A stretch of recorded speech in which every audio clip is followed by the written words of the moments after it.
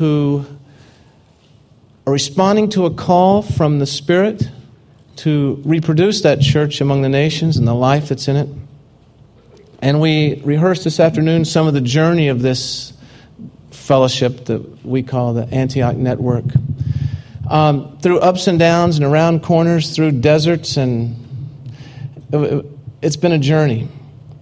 And it's been a journey that no one could have predicted, from vision and trying to wrestle through things, working our way back to just what kind of workers do we send cross-culturally, and what kind of DNA do they need to have in them, and therefore what kind of DNA needs to be in the church that sends them, and then what are the hindrances that they run up against. And along that journey, George Miley he's been an advanced scout of the Spirit for all of us. Asking questions, digging deep, deep wells in the Spirit, mixing metaphors, digging deep, deep ruts that have allowed the rest of us to kind of take our hands off the wheel sometime because we were in the ruts so securely. You got to be from a dirt road to actually get that full analogy. A dirt road in a place where it rains.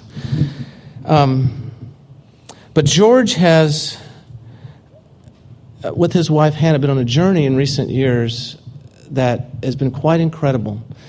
And when he began it, I don't know if anybody really knew how it related, except that we bore witness that it did to reaching the nations and to blessing the church. And so we've asked George to share some of the most recent parts of that journey and things that he's learning that we feel are integral to the commandment to go to all the earth and teach people to obey Christ and to remove hindrances to that obedience. And we want to talk about some of those hindrances, and we want to pray about them if we can, George, as we close out tonight. If there are things in your spirit as you're sharing that we need to together agree on, just as we close, remind us, and we want to do that. I don't know how much, are you going to tell about part of the journey with Hannah? And I'll let you introduce that if you are. Okay. This journey involves his wife as much as it does him. She's not here because she's writing a book about part of the journey. So if I'll let you tell that. And for those of you who don't know, I'd like to introduce to you friend and mentor and the lead scout of Antioch Network, George Miley.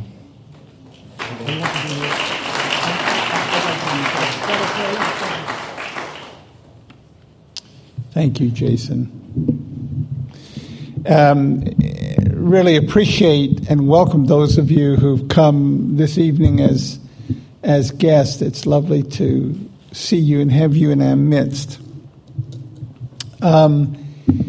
The journey that Jason alluded to, that Hannah and I have been on the last 10 years, is very much related to the fact that she's a German Jew.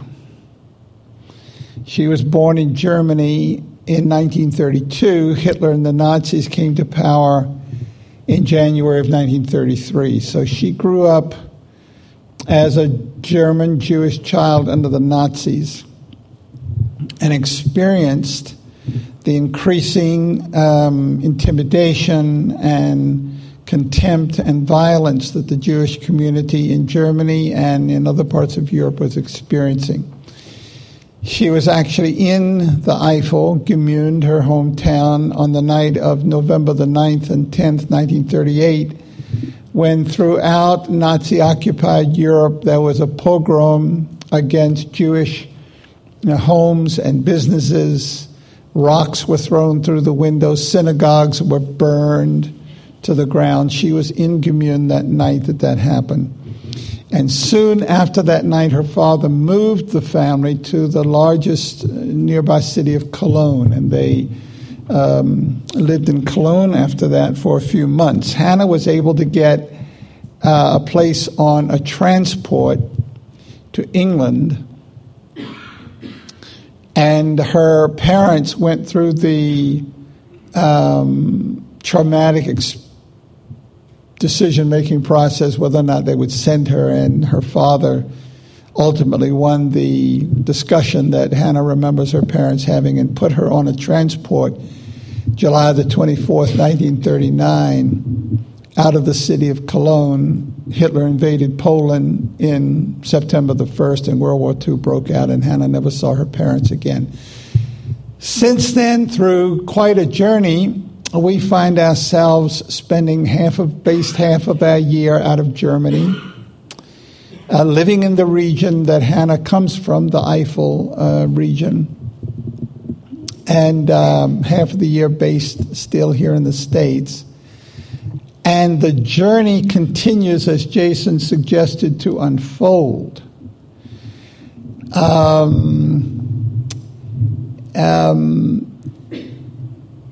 And what the subject of our talk tonight is very much comes out of that. I think we are to talk tonight a little bit about the return of Christ. The Spirit is preparing for the return of Christ in glory. And the day will come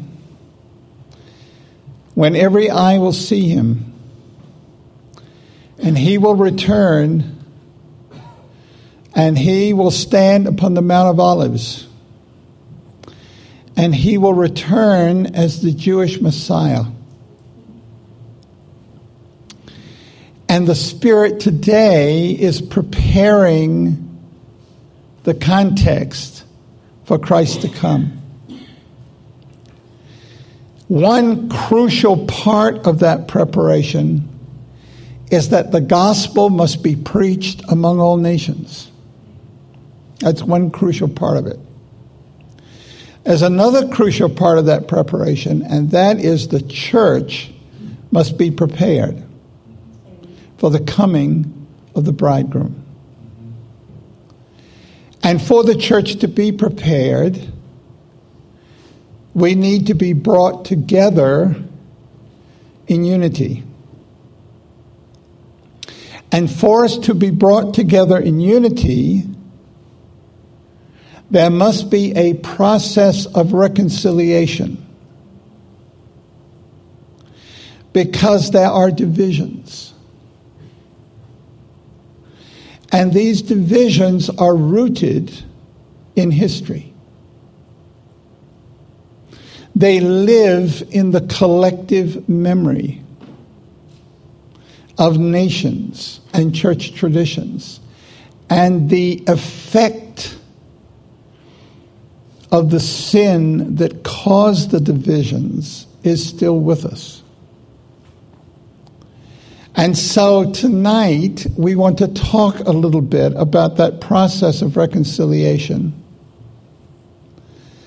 And we want to suggest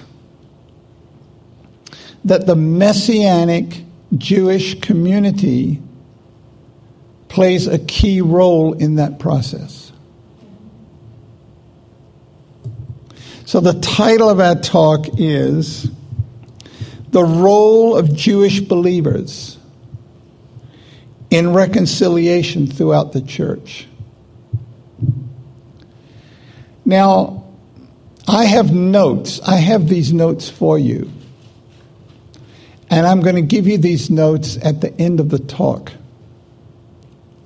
So I want you to be able to listen and relax.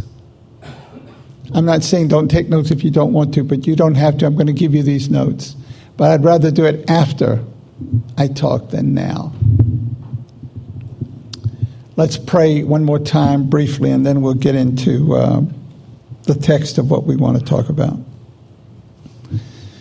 Lord Jesus, we thank you for your presence with us in the person of your Spirit. We thank you for the experience of eternal life that we experience every time we experience your presence.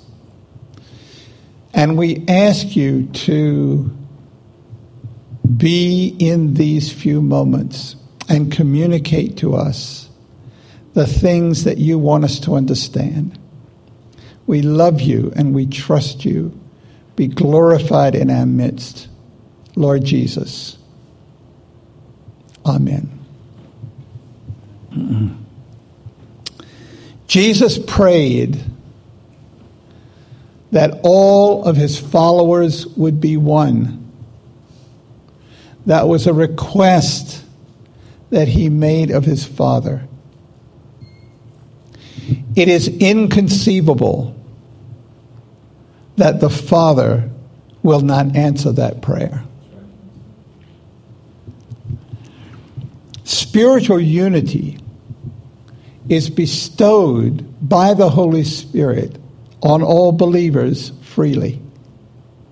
You know, I just see the picture of people coming forward in a Billy Graham crusade. Here, the whole crusade is taken, the service has taken place, the message has been given, the invitation's been given, people start coming forward. By the way, that's how my wife Hannah came to Christ, through a Billy Graham crusade in England. This was back in the days, if you can believe it. She was at a relay and there was no video. All there was the audio part. Billy Graham was up in the north of England. Hannah was down in the south. She was a school teacher. She went to a Church of England and sat there and listened to the service. And Billy Graham preached from Acts 17. The times of that disobedience God has winked at, but now he calls on men everywhere to repent. And when the invitation was given, I'm going to do this a lot tonight, you know, old men cry. She came forward. And so here's the picture, people coming forward, and as they come forward, they have unity. They have it. It's a gift. So we don't have to do anything to get unity. Satan hates this unity. It is central to his ultimate defeat. The spiritual darkness aggressively and continually attacks the unity of Christians. So if we think of Turkey, or if we think of Senegal, or if we think of Cyprus, or if we think of wherever we're thinking about, and ask ourselves, how can the gospel of the kingdom be preached in this place in such a way that those whom God is calling will respond? We have to ultimately ask ourselves, what is the spiritual darkness that is hindering people hearing and receiving? What is the spiritual darkness? I remember the first time I heard Dan Davis talk about Istanbul. You can picture it, can't you? He's just such a beautiful city, so love the city. I thought to myself, you know, I've been to Istanbul. I've never known anything in Istanbul other than a sense of spiritual darkness. I spent Christmas, 1967, in Istanbul, walking around putting invitations to Bible correspondence courses in the letterboxes. On the way to India, we were hitchhiking out to India. In those days, we were young and radical. So we hitchhiked from Brussels to New Delhi and spent Christmas in Istanbul putting invitations to the Bible correspondence course in Turkish in the letterboxes. It was a city of spiritual darkness. What's the root of that darkness? What will it take to break that darkness? That's part of our journey in the Eifel. There is a darkness in this Eifel region from which Hannah comes and where she was born and grew up. What will it take to break that darkness? What are the roots of that darkness? The enemy knows the power of the unity of the church. It is central to his ultimate defeat, and he will attack, and he does attack. And we know that even in our own churches or in our own ministries. We know in our own marriages, in our own families, the enemy is out to destroy the unity. But there's something bigger than our church. There's something even bigger than the church in Austin. It's the church worldwide. It's the church of history. It's the church that was born on the day of Pentecost and has marched throughout the world over the centuries to where something like a third of the human race identifies itself with Christ. What about that church? Throughout the Christian centuries, sins have been committed against the unity of the church. It strikes me that to sin against the unity of the church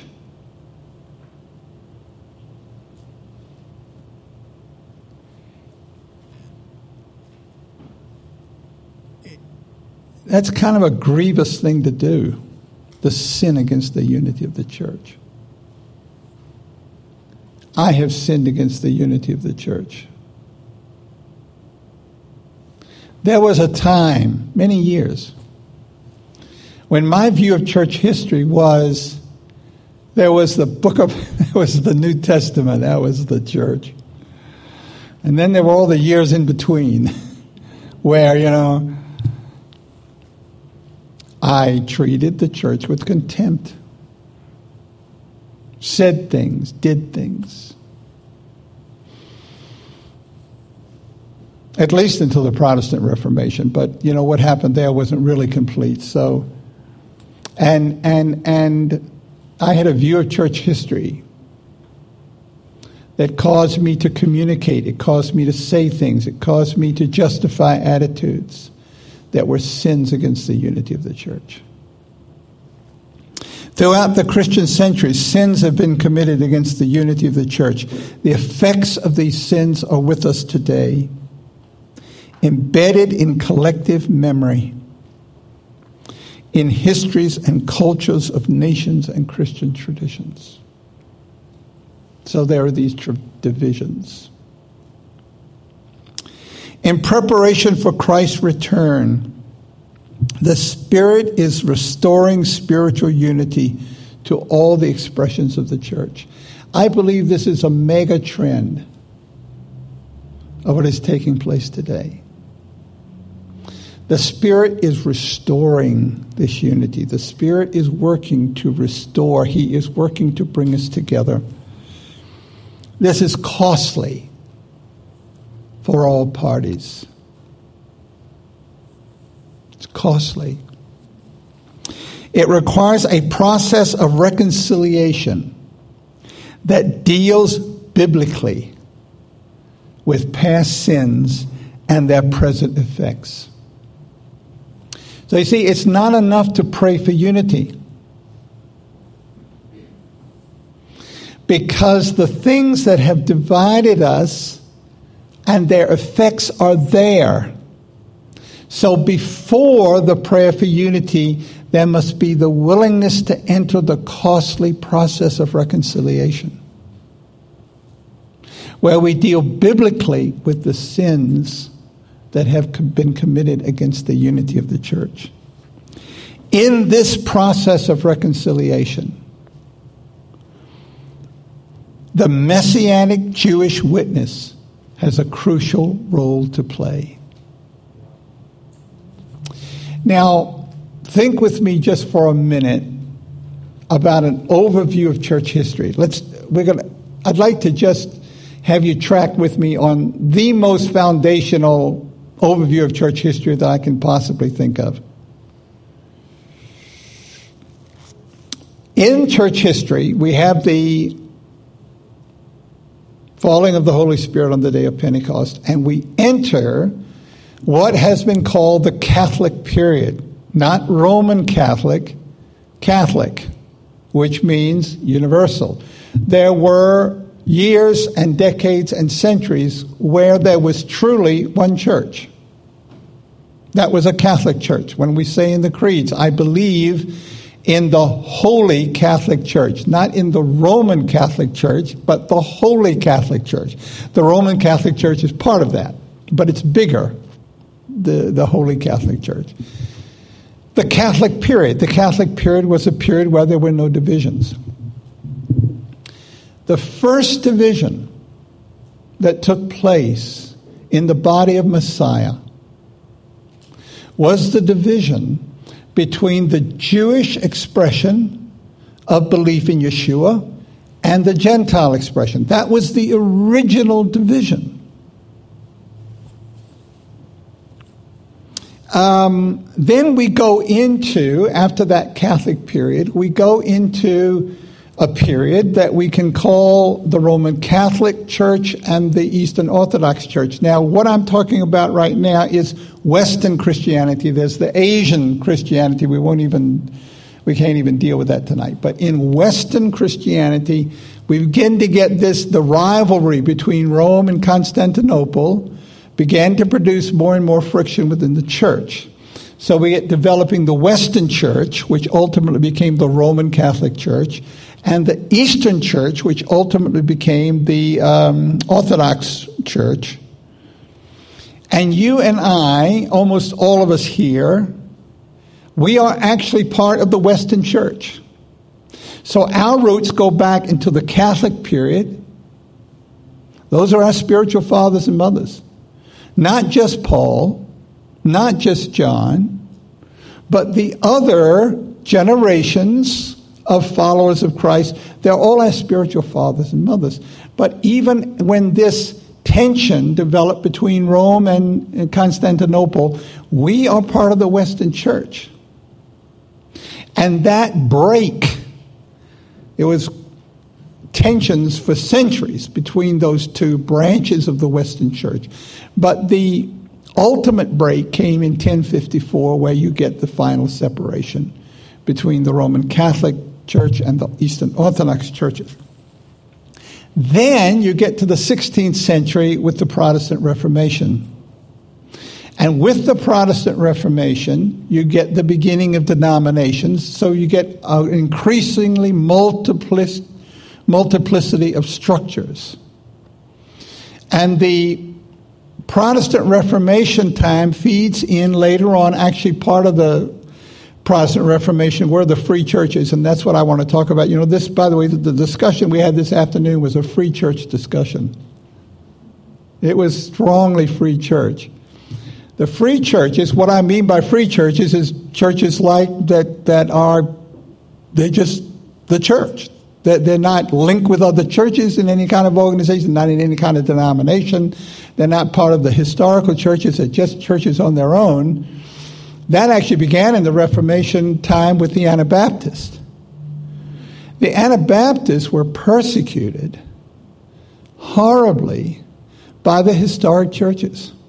And this is another thing that we have to know about church history. We Christians have embraced attitudes of judgmentalism and contempt for one another that have led to violence and at times physical attack. Christians have gone to war against each other. Christians have put each other to death. You know, I'm trying to get that out. I have for years said that my parents-in-law died. I don't say that anymore. In April, we went to Auschwitz. Have you ever been to Auschwitz? 1.1 million Jews at least were put into the gas chambers. This was murder. People were marched into the gas chambers. Do you know the children died first? When they put the Jews in the gas chambers, it took 30 minutes. Actually, 20 minutes until all the screams stopped. They'd put them in the gas chamber, turn on the gas, you'd hear the screams. The screams would go on for 20 minutes After that, everybody was dead. They waited another 10 minutes, and they went in and started carrying off the bodies. The children were on the bottom. The children died first. They cleaned out the bodies and started burning the bodies, and the next group went in. There are pictures in Auschwitz of Hungarian Jews, women and children and old men waiting under the trees because there was so much going on in the gas chambers, didn't have time for them. Because, you can't gas all those people unless you burn the bodies. Otherwise, you got a problem with all these bodies. So they had to keep people waiting because there wasn't room for them in the gas chambers. That's murder. Christians, we Christians have done that to each other. And the Anabaptists were, in the early days of the Reformation, some of the recipients of all that. By the way, I have to fast forward before I come back and tell you that there have been beautiful, I've seen the videos of them, acts of reconciliation between the descendants of the Anabaptists, who are the Mennonites, and the Swiss Reformed people, who are Protestant. Beautiful, beautiful times of reconciliation when leaders from those two churches have come together and confessed their sins to one another and asked for forgiveness. I remember this Mennonite woman going up to this Lutheran State Church pastor and saying, for the murder of the leader of the Anabaptists, at that time I forget his name, they drowned him in the river in Zurich. I forgive you. And they embrace. This is the power of Christ. Christ can take a German Jew whose parents were murdered in the gas chamber and give her a love for Germans. Because when we went to Auschwitz, that experience of Auschwitz I was telling you about, Hannah was there. Guess who we were with? Germans. And we stood with that group of Germans at the entrance to one of those gas chambers where the Jews all went in. And there was another Jew there with us. So Hannah and this other Jewish woman were there, German brothers and sisters. And right at the entry of that gas chamber, we shared the bread and the cup together. That's what Jesus can do. That's the gospel of the kingdom. That is the church. And when that becomes visible, the powers of darkness are broken. Because people see this is what Christ can do. Brothers and sisters, this is what we have done to each other as Christians.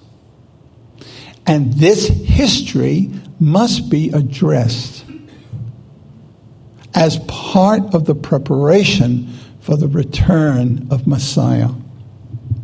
So then we get into free churches. The Anabaptists were the beginning of the free churches, but of course, as the Protestant Reformation grew in momentum and came into these contemporary centuries, the whole free church movement has just multiplied and spread and become big. Sins against the unity of the church are not primarily the multiplying of groups. They are heart attitudes like pride and judgmentalism that Christians have used to justify treating each other with contempt and even violence. The attitude of the heart is the sin against the unity of the church. Let's talk for a minute about the Jewish witness to Yeshua. That's his name in Hebrew, Yeshua. The Jewish witness to Yeshua. One Christian tradition predates all the above. Jesus was Jewish. You know, we could use another verb. Jesus is Jewish. Jesus is today a man. He was a Jewish man. He is today a Jewish man. When he comes again in glory, he's coming as a Jew. He is a Jew. The original community of his followers was Jewish. And it was recognized as belonging to the Jewish community by both the synagogue and the Roman authorities. Both recognized this. This is one of the ways that the early church escaped the penalty for not participating in the worship of the emperor. Jews were not required to worship the emperor, and the Christian church was Jewish. It was a part of Judaism. It was recognized that by the Roman authorities.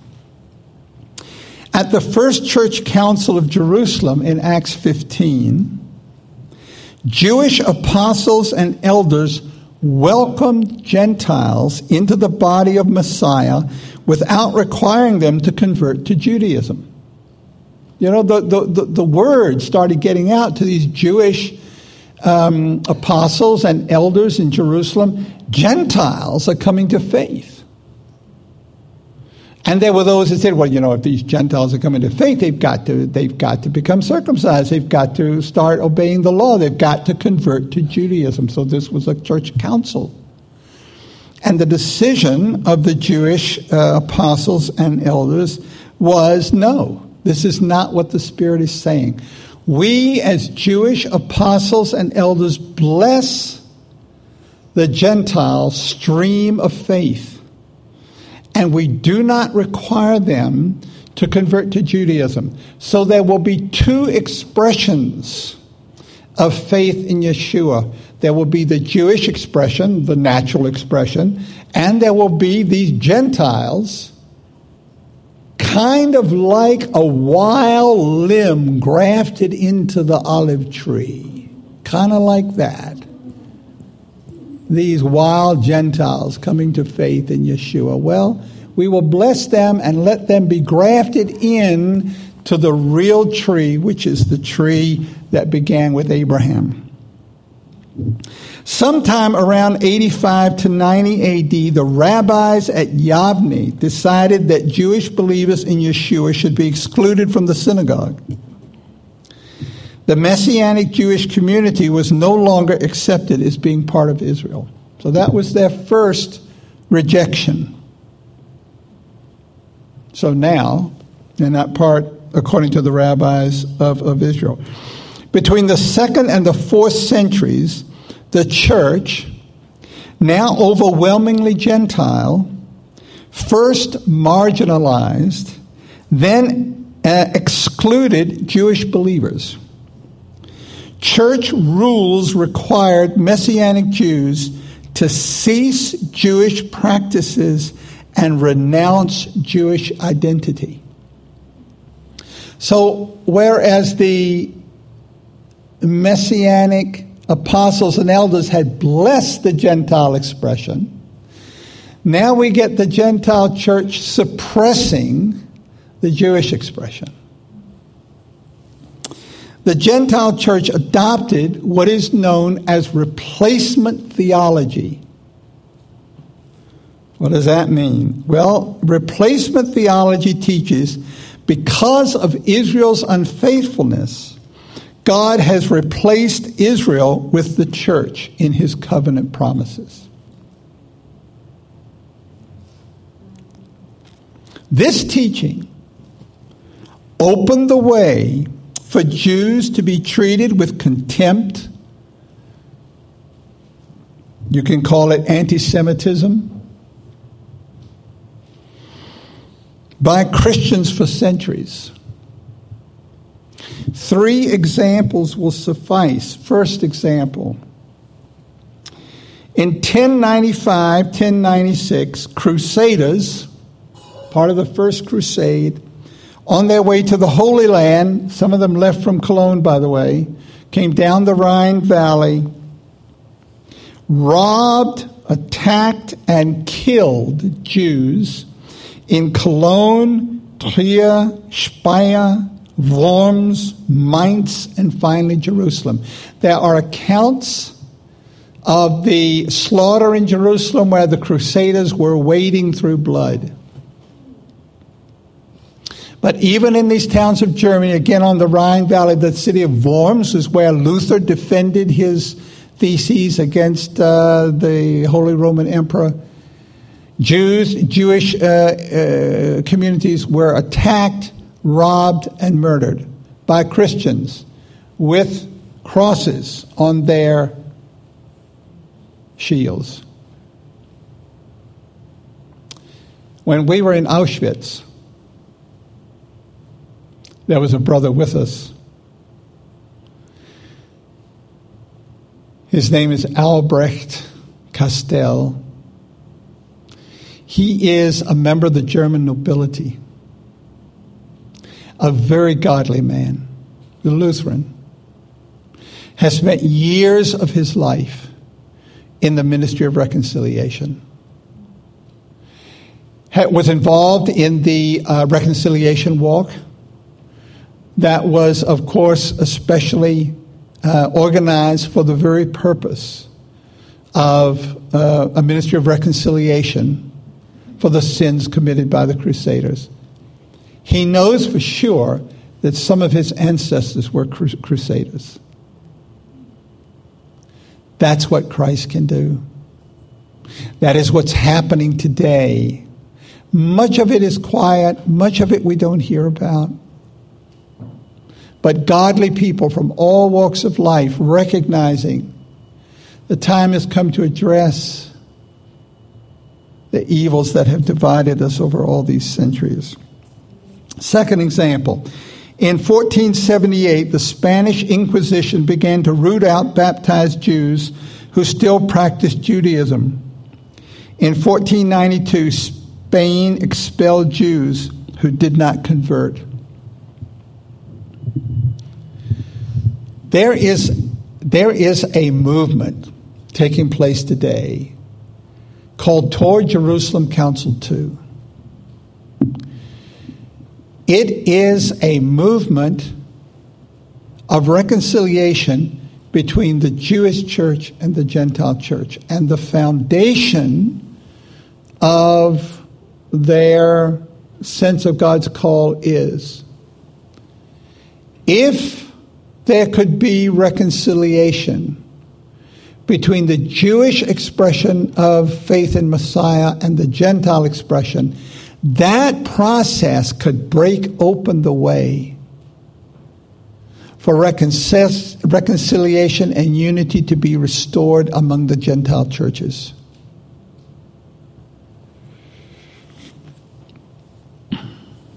And Hannah and I were in a group. I wish you all could have been there, because we're going to talk in a minute about telling our stories. It's a key part of this. We're in this group. It's quiet. They're about, 20, 30 people from France, from England, from Germany, from Austria, from Hungary, Poland. Many of them are Roman Catholics, but not all of them. Some of them are denominational Protestants. Some of them are free church people. A couple of them are Messianic Jews. And they have met together to pray for the reconciliation of the church and for God to forgive the sins of history. And I wish you could meet our sister, Verena. She's an Austrian. She's just retired. She's a PhD historian. She's a Roman Catholic. She and her husband are leaders in the charismatic renewal in the Roman Catholic Church in Austria. Lay people. If they didn't tell you they were Catholic, you'd never know it. But they are Catholic, and they are committed Catholics. And Verena did a paper on the sins of the Inquisition. And then we went to prayer, and she was weeping. She was weeping before God for the sins of her church. Not in contempt, not in an ungodly way, not in an unloving way, but just broken because of the sins of her church and the effect that those sins have had. Crying out to God for his cleansing and his working of forgiveness and his working of reconciliation, because this legacy of the Inquisition has left what is called today the Marranos. The Marranos are mainly brothers and sisters from Hispanic background who are today Christian, but in the family. You know, grandma used to go into the room and do some things that are actually, their ancestors were Jews. Many of whom converted to Christianity through pressure, sometimes even by pressure of death. And these people today, many of them are in Latin America. The Marranos. And this group, toward Jerusalem Council 2, one of the things that they're doing is asking God in prayer, how do we address this? What is the right thing to do? How do we address the wrongs that have produced this effect in history? The third thing that we'll say, in 1933, the Nazis came to power in Germany. German Lutheran leaders have acknowledged the role Luther's contempt for Jews had in Nazi ideology. Have you ever read some of the things that Martin Luther wrote about Jews? Martin Luther called for the burning of their synagogues. And that's exactly what happened in Reichskristallnacht. In David and Gretchen's church in Berlin, there was a conference a couple of years ago, Israel and the church. And at that conference, Hannah and I were there. One of the leaders among the German Lutherans stood up and publicly acknowledged the role of Martin Luther's teaching in influencing Nazi ideology and sought forgiveness. And there were Jewish people there and there were Israelis there. That's what Christ can do. That's what the Spirit is doing. What effect does it have for a German Lutheran leader to stand up and make that kind of confession and ask for that kind of forgiveness? It breaks down the barriers. It breaks down the spiritual strongholds. It's part of the process of reconciliation. It's part of the process of forgiveness.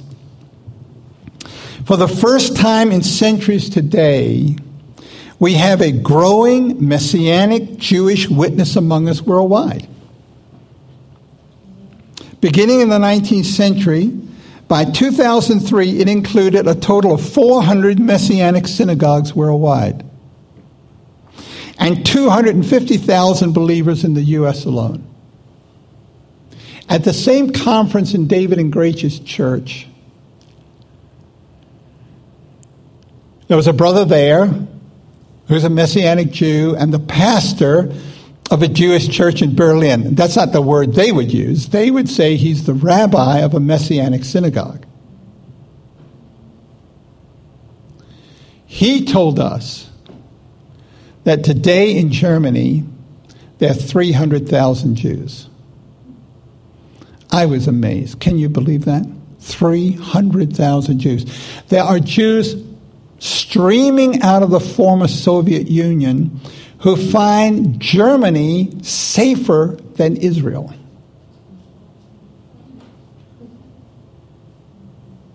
And among those 300,000 Jews in Germany, he estimates there are as many as 5,000 Messianic believers among us. The Messianic movement is in the United States. The Messianic movement is in Israel. The Messianic movement is in Germany. The Messianic movement is the Messianic movement is worldwide in its reach. For the first time in centuries, there is a Jewish witness to Yeshua. And this Jewish witness predates us all. We all came from it. It is being increasingly recognized that the presence of a messianic witness to Yeshua has far-reaching eschatological implications.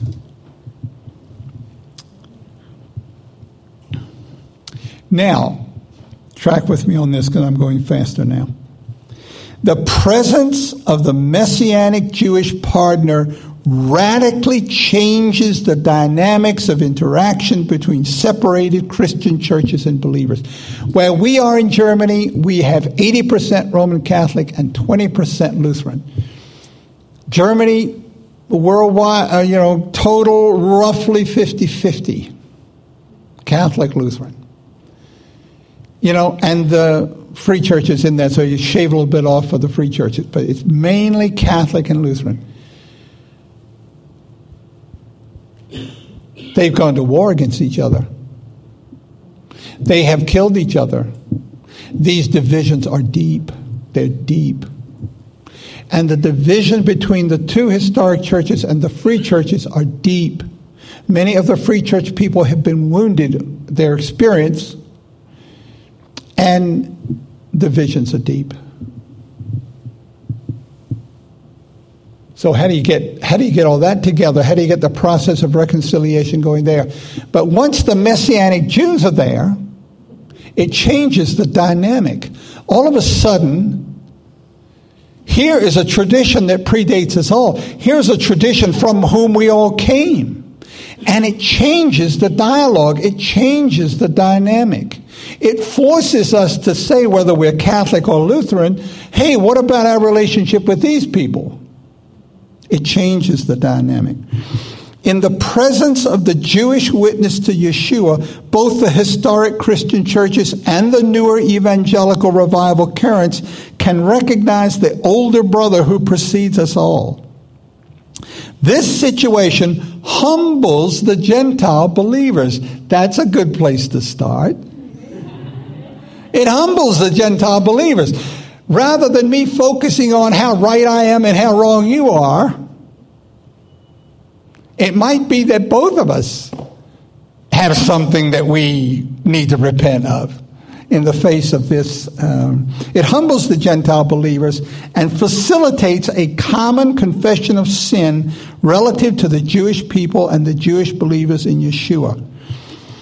Every teaching that asserts that God has abandoned his covenant with Israel, and every teaching that separates Jesus from his own people is inherently divisive.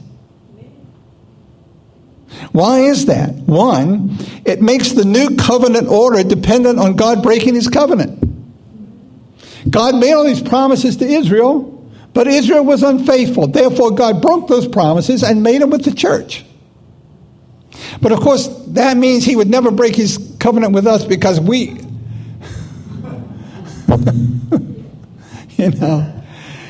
does Israel have any corner on being unfaithful? Or, is this, now there's some that are so positive of the church they don't think, but read the book of Revelation. Some of the harshest things ever said to the church was said by the Lord. So let's admit the church is also not perfect, and we as a church have plenty of room to repent as a church. Not only for our sins today, but for the sins of history. You might say, well, gee, and I don't want to get into this because we don't have time. How can I repent for something I didn't do? They did it hundreds of years ago. I can't repent for something I didn't do, but I have to respond to what my forefathers did. How am I going to respond to that? What does God want me to do about that? It also introduces, if we say God's abandoned his covenant with Israel and replaced the church, it introduces a spirit of judgmentalism. New claimants to be the authentic church replace those judged to be rebellious and not apostate. See, we say, well, we're really the church. These other people, they're not really the church, but we're really the church. Then all of a sudden there are new things that look back on us and say, well, that's not really the church. And so, could it be that the initial decision to suppress the Jewish witness introduced into the church this spirit of divisiveness? Now again, from our point of view, the real problem is not all the different groups. The problem is the heart attitudes that continue the divisions that all that has created. Replacement theology replaces the one new man model of church unity of Ephesians 2. The one new man, Jew and Gentile, made one in the body of Messiah. One thing that helps us get at that, maybe, the term body of Christ is familiar to us, body of Christ. Try every now and then using the terminology body of Messiah, the body of Messiah.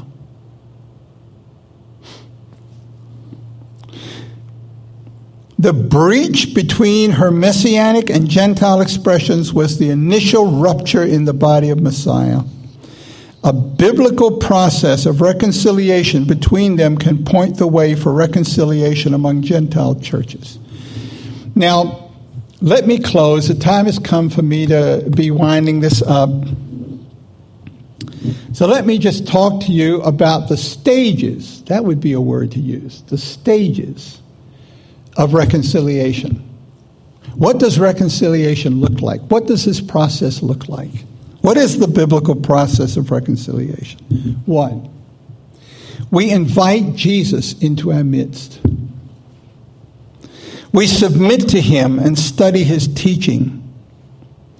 He spoke the most reliable information ever as to how life can be lived successfully.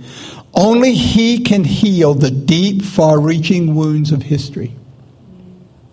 We invite Jesus into our midst. 5 weeks ago, Hannah and I were in Austria praying with this group of Europeans. And Father Peter Hawken, who was at our Antioch gathering in Herrnhut, he said to me, you need to meet Sister Agnes. Now, whenever Peter says I need to meet somebody, I'm ready to meet them. Sister Agnes, who is she? Well, she's a nun. She's a Melkite Catholic nun.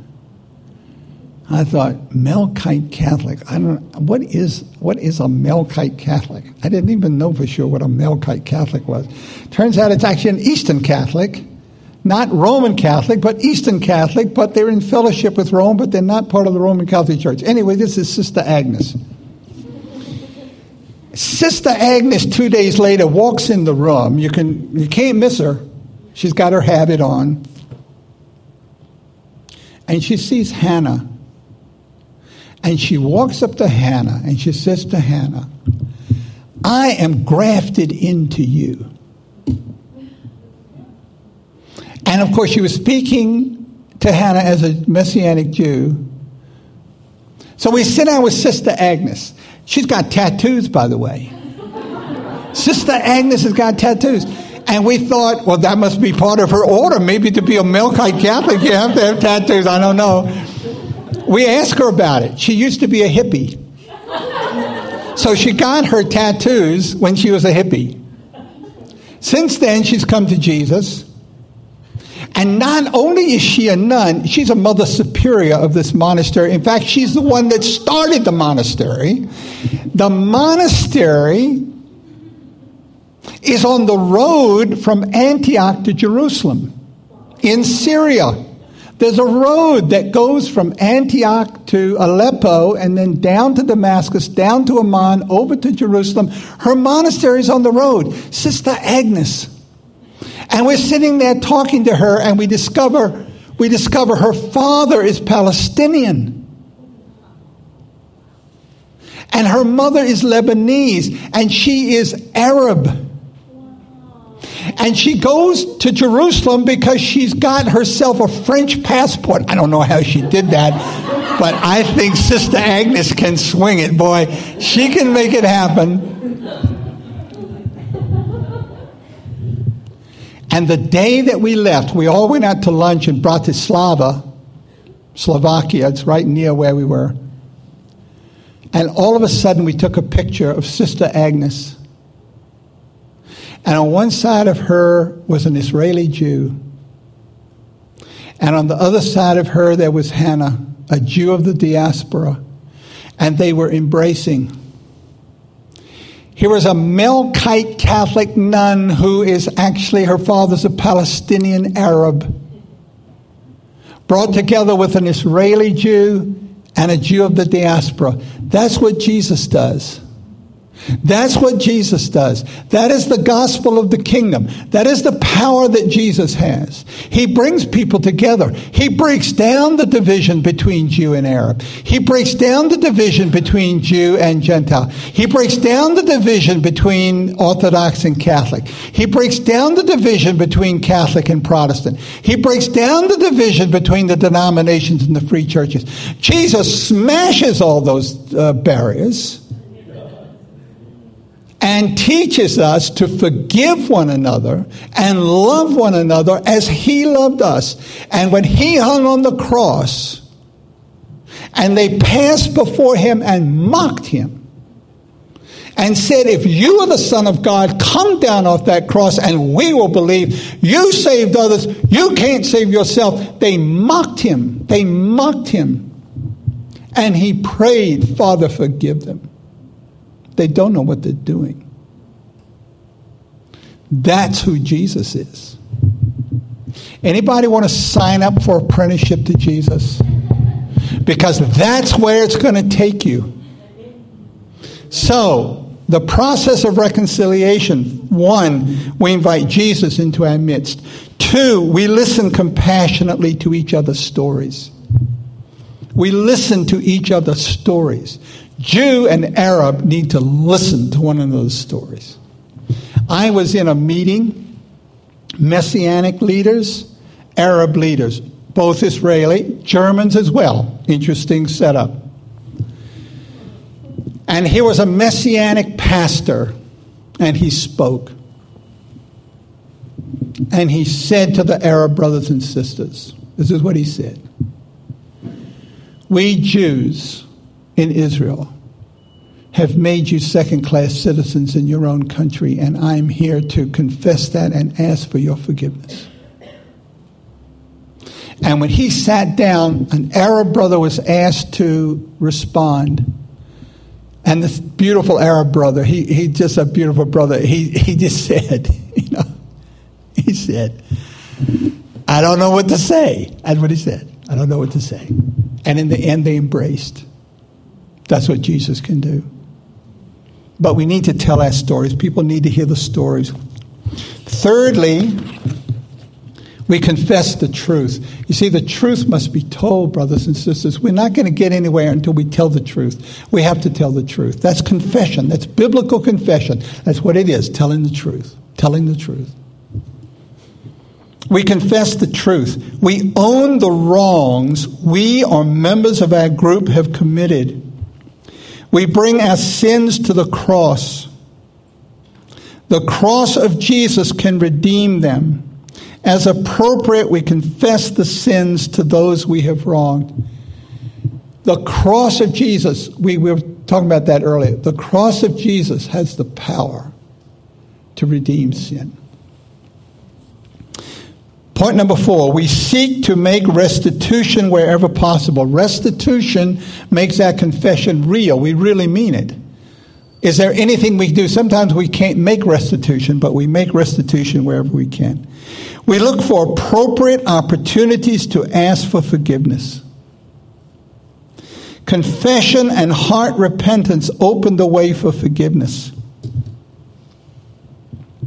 You know, in Gemünd, there's a stone of remembrance to Hannah's parents that the Lord led us to erect.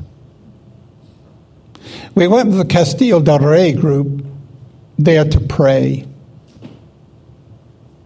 And as we prayed at that stone, I saw this German couple come forward to Hannah.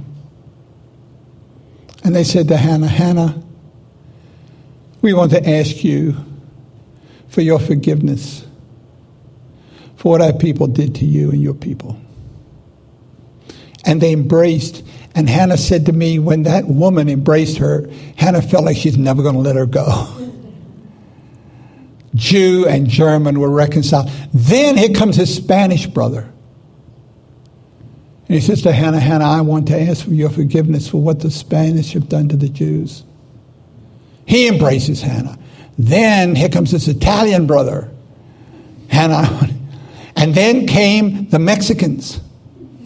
And then came the Americans. And reconciliation is taking place at this stone in the graveyard. And forgiveness is flowing. That's what Jesus wants for his church. We extend forgiveness. Perhaps we are the ones who have been wronged. We learn from Jesus how to leave retribution with God. You know, my time is up. I can't talk about this. But I got to say this to you, because people ask Hannah, how can she forgive?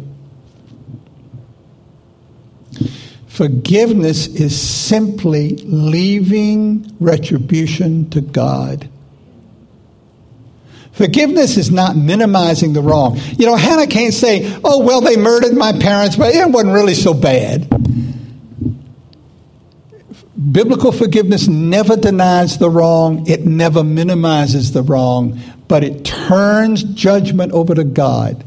It says, you know, I'm not going to take retribution in my hands. I leave this to God. Vengeance is mine, I will repay, says the Lord. I free you. I free you. We come together in deep love. God's kingdom, his rule becomes visible. Those who witness this know only God could have done this. And when we see the kind of reconciliation taking place that these few little stories try to symbolize, it will be obvious to all who see it, who have any kind of discernment at all, this is the hand of God. Something is taking place here that's supernatural. And as that begins to spread throughout the church, glory is going to go to God. And the kingdom of God is going to be visible.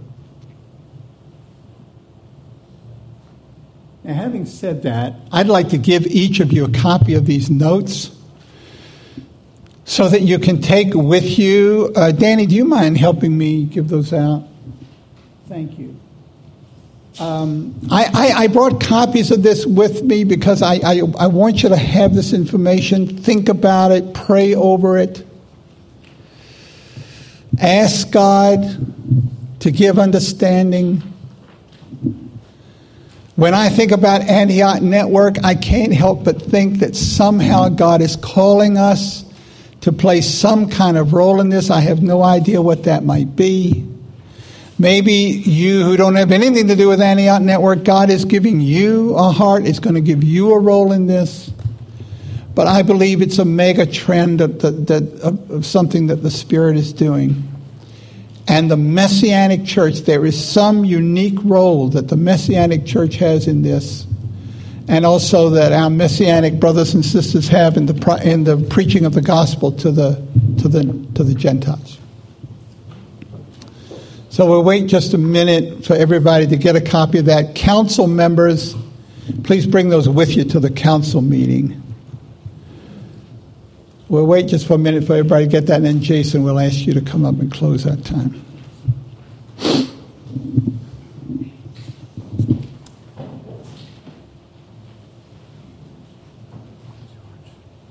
Can we stand, please? George, I'm looking on here for, okay.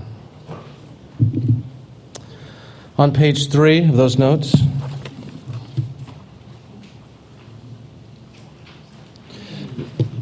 Page 3 and page 4 are the 7 points that George just mentioned about the process of reconciliation.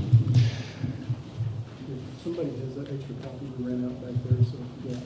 Okay, anybody have two or one you can share? We ran out at the back. If married couples could just take one and share this. Sorry, my faith was not big enough.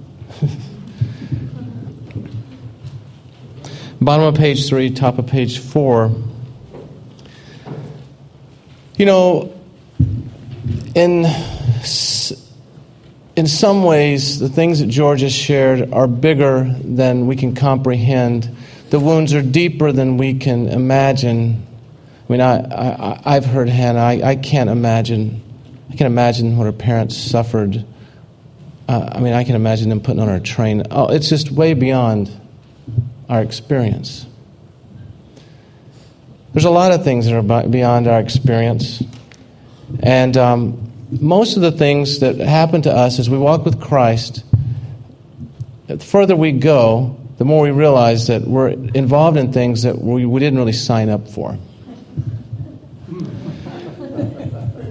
And that we wouldn't have done and we don't think we can do. So the best thing to do is to offer ourselves to Christ. And on the basis of these 7 points that George has suggested, it may be that God will use us at some point in some relationship, sitting next to somebody in a restaurant, in a prayer, when you see a news story come across the front headlines of the paper, or speaking the truth when children or grandchildren ask you something, stopping with the prompting of the Spirit at some point in your life. Let's offer ourselves to be instruments of peace. And if we could, I'll read the first sentence of these process of reconciliation. If we could repeat them together, let's offer ourselves along these lines. I'll read it. If you'll repeat it after me, and let's pause for a few seconds for it to soak in. And if you can, one hand or another, just kind of offer, Lord, however you want to use me at this point. Is that okay? If there's some hesitation there, but then you're free not to. But Jesus, we invite you into our midst.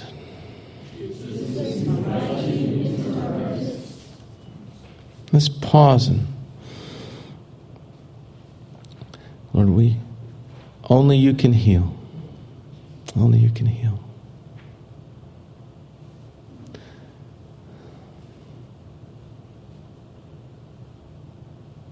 We offer ourselves as living sacrifices, however you'd use us here.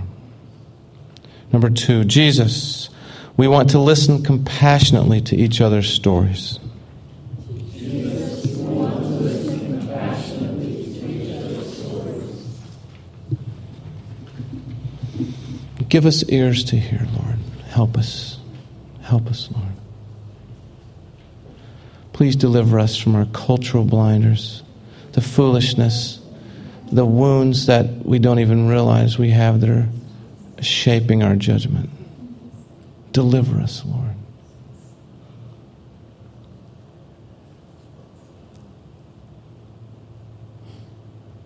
Lord, we want to confess the truth.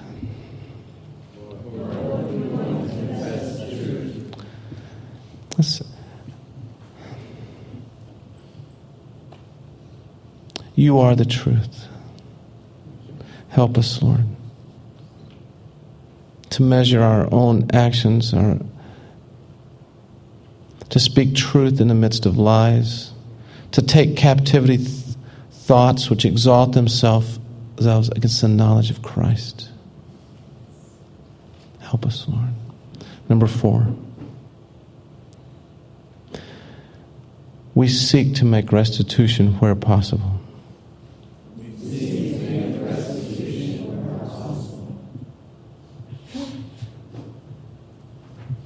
Help us, Lord.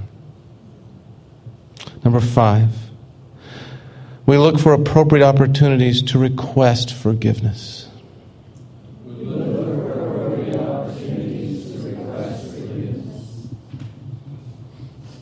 Have mercy upon us, Lord, and make us a people for whom forgiveness is a constant outflow. We just center ourselves in the truth that you have spoken. Those whom we forgive are forgiven. And we don't want to withhold forgiveness.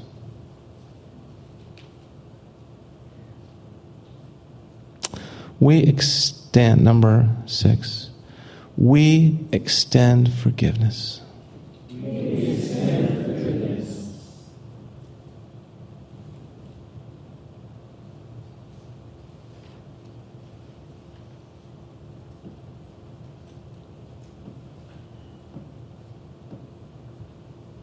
Number 7, we come together in deep love.